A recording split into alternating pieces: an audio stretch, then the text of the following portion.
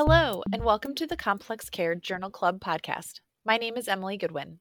I'm a pediatrician in complex care at the Beacon program at Children's Mercy, Kansas City, and your host for this episode.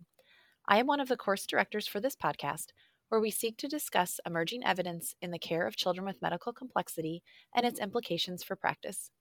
I am delighted to have Dr. Arda Hotz, who is the medical director for the Rainbow CASA program for primary care for children with medical complexity and the Spina Bifida program at Boston Children's Hospital, joining me today.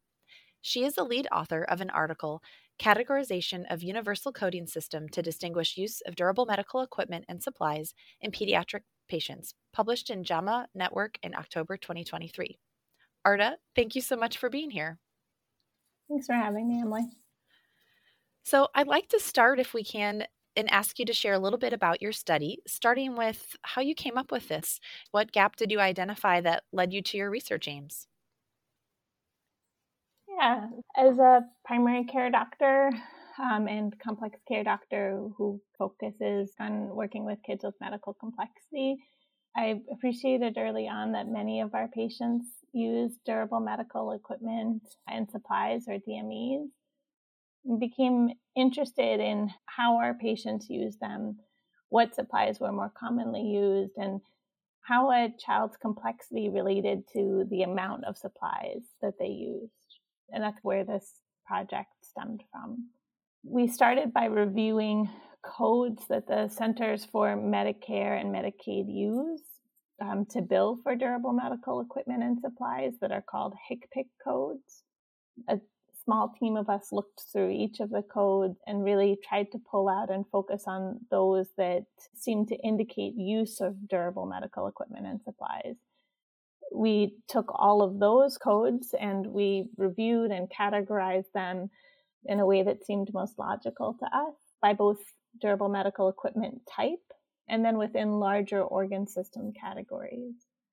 3 of us did this initial categorization, which took a long time because there's lots of codes. And then we made our first attempt at classification of all of the DME codes, and then we ran it by a series of specialists in each of the different organ systems to make sure that this made sense with them, because this is oftentimes, these are the equipment that they write for and the prescriptions that they write for. So that was really useful. So we took this system and we applied it to a Medicaid multi-state database that included both inpatient and outpatient claims. We looked at the claims in the database and the patients in those claims, and we classified them as either having a chronic condition or not having a chronic condition using the AHRQ chronic condition indicator system, and then further classified those with chronic conditions using Dr. Feudner's complex chronic condition system, or CCC. And then we found, maybe not surprisingly, that most of our patients who used durable medical equipment and supplies had chronic conditions. There were a subset of kids, about 10% of pediatric patients who didn't have a chronic condition, who did use durable medical equipment and supplies. But then we were able to look into those and found that most of those were actually ophthalmologic, like lens and frames. In looking more at the AHRQ chronic condition indicator system, myopia or low vision weren't always considered a chronic condition, and so that's how that happens. And then we looked at kids with more chronic conditions. So among the patients with any chronic condition, 26% of patients end up using durable medical equipment and supplies. And then, again, maybe not surprisingly, accounted for 80% of all spending for durable medical equipment and supplies. When we looked further at that 26% of patients, and we kind of divided them up based on the number of chronic conditions that they had, as expected, those patients with 2 or more chronic conditions used the most durable medical equipment and then accounted for the most durable medical equipment spending. Another aspect that we looked at, well, which durable medical equipment and supplies were most common? And when we look at it from an organ system classification, the most common type of supplies were like musculoskeletal supplies, which Those could be wheelchair repairs or AFOs, braces for the feet. And then in terms of the specific types of durable medical equipment that were common, the most common were enteral supplies, followed closely by both diapers and formula. But interestingly, even though not the most common, the highest cost or the highest spend supplies really were parenteral supplies and parenteral nutrition itself. And then a little bit farther down was tracheostomy supplies. Thanks, Arda. I know a lot of patients, especially those with complex chronic conditions, rely on medical equipment and supplies for their optimal function. I thought it was really interesting when I was reading about the methods that the expert reviewers that refined the categorizations included an insurance representative and a family representative. Could you tell us more about that? Yeah, I think we wanted to make sure that all the important stakeholders kind of weighed in. And I think that in the end, patients and caregivers are the people who are using durable medical equipment and the supplies on a daily basis. They're the ones who are navigating when there's vendor issues and supply issues. And so it felt really, really important to have their voice in this. And then I think along the same lines, I understand about durable medical equipment and supplies from a very clinical perspective. And I'm starting to have a better understanding of the financial aspects and the things that go into the discussions with insurance companies. I think that it was really helpful to have a representative from the insurance company who really had knowledge about approvals and years of experience in navigating DME. Could you tell us a little bit more about how you recruited an insurance representative as a member of the study team? Absolutely. We were lucky early on in our study as we were starting to think about the statistical analysis and still kind of reviewing the codes to get a grant from the Children and Youth with Special Healthcare Needs Network. Part of that process and that junior investigator grant was matching me with a mentor within this field. In this case, they matched me with somebody who worked within the insurance world, which was very helpful because it was a perspective that was new to me and I think was a unique perspective in this study. Yeah, certainly involving them as well as a family member and the specialists strengthen your study significantly. And I hope that it's a model that other researchers can follow. And this was a cross-sectional analysis. And like you said, using those HCPC codes, which stands for Healthcare Common Procedure Coding System. And certainly you're right. As a clinician myself, navigating durable medical equipment is something that I'm much more familiar on the clinical end. And as a researcher, it's very interesting to learn about things that go into these billing databases. But it seems like a really rich resource. And this is one of the first studies that I've seen that included some of the inpatient and outpatient durable medical equipment to try to classify the true prevalence. Did you find that your results correlated with what you see clinically? Grossly, when you look at the results, it was exactly what we expected. I think we expected the most complex patients to use the most durable medical equipment and to have the highest spend on durable medical equipment. It didn't seem as surprising to have patients who were on parenteral nutrition to have that as the highest cost. A big limitation for using HCPC codes to think about all of the durable medical equipment that somebody has is that we are determining whether or not someone has durable medical equipment based on if there's a billed code within the time frame you're looking at data. If you are just looking at a year of billing or claims and a child had a wheelchair and received it 3 years ago, but hadn't had any adaptations or repairs to it within the time frame, then we might actually miss that in terms of frequency of wheelchair use among our population.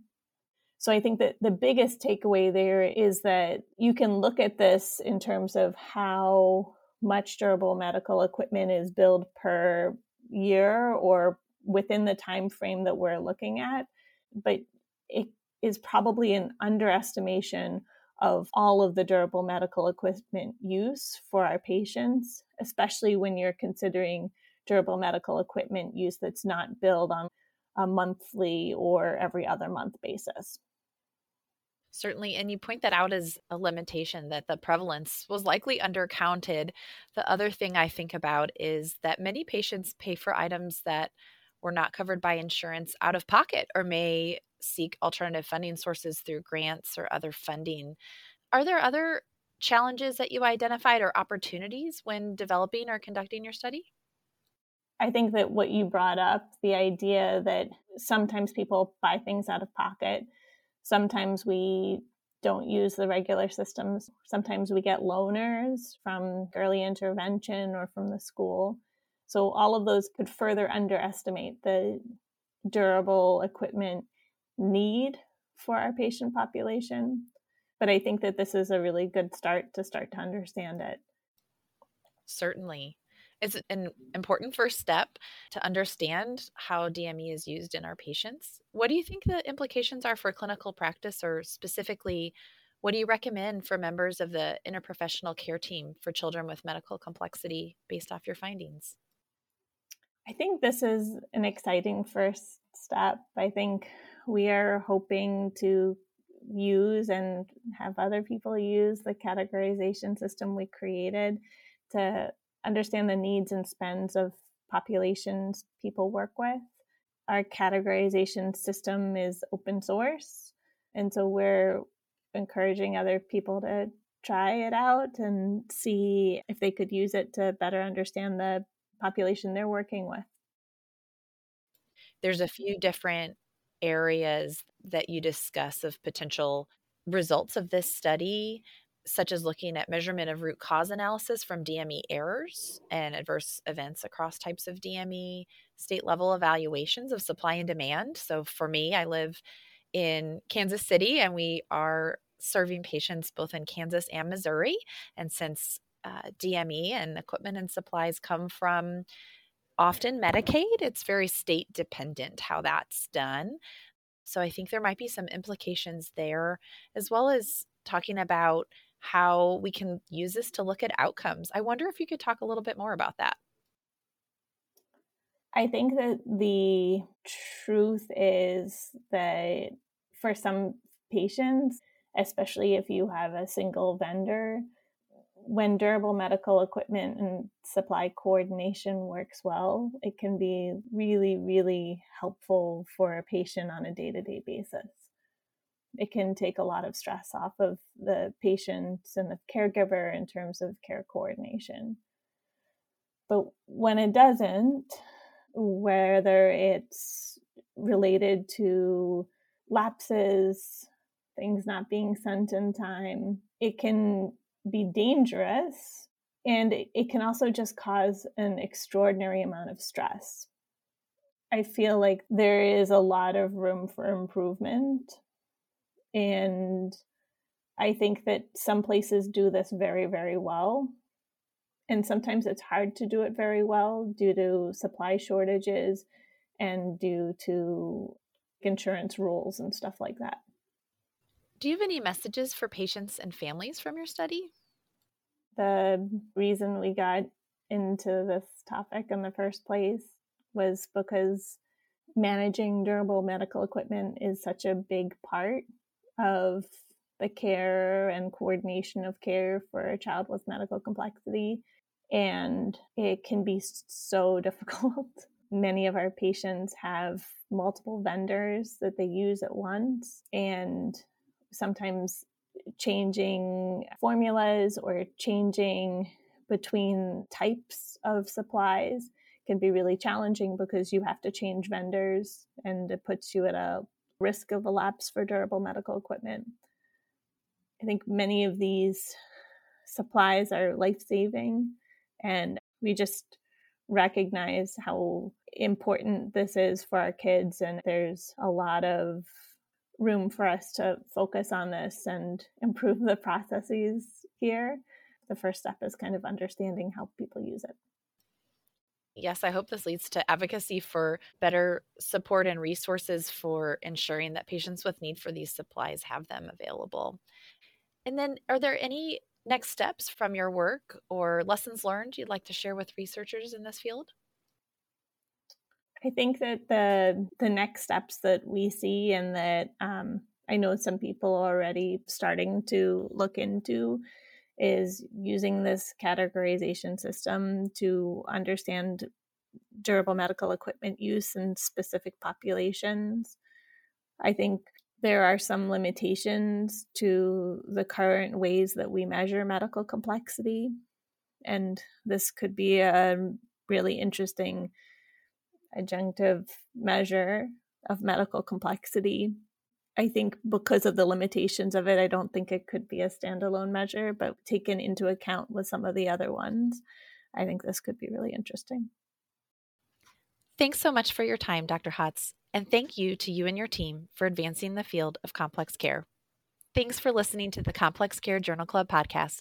We aim to highlight research that has the potential to be practice changing, that values patient and family engagement, is relevant across disciplines and diagnoses, and uses high quality or novel research methods. We invite you to join the conversation by suggesting an article that you would like to see discussed in this podcast using the form provided on the Open Pediatrics YouTube channel. Thank you for joining us.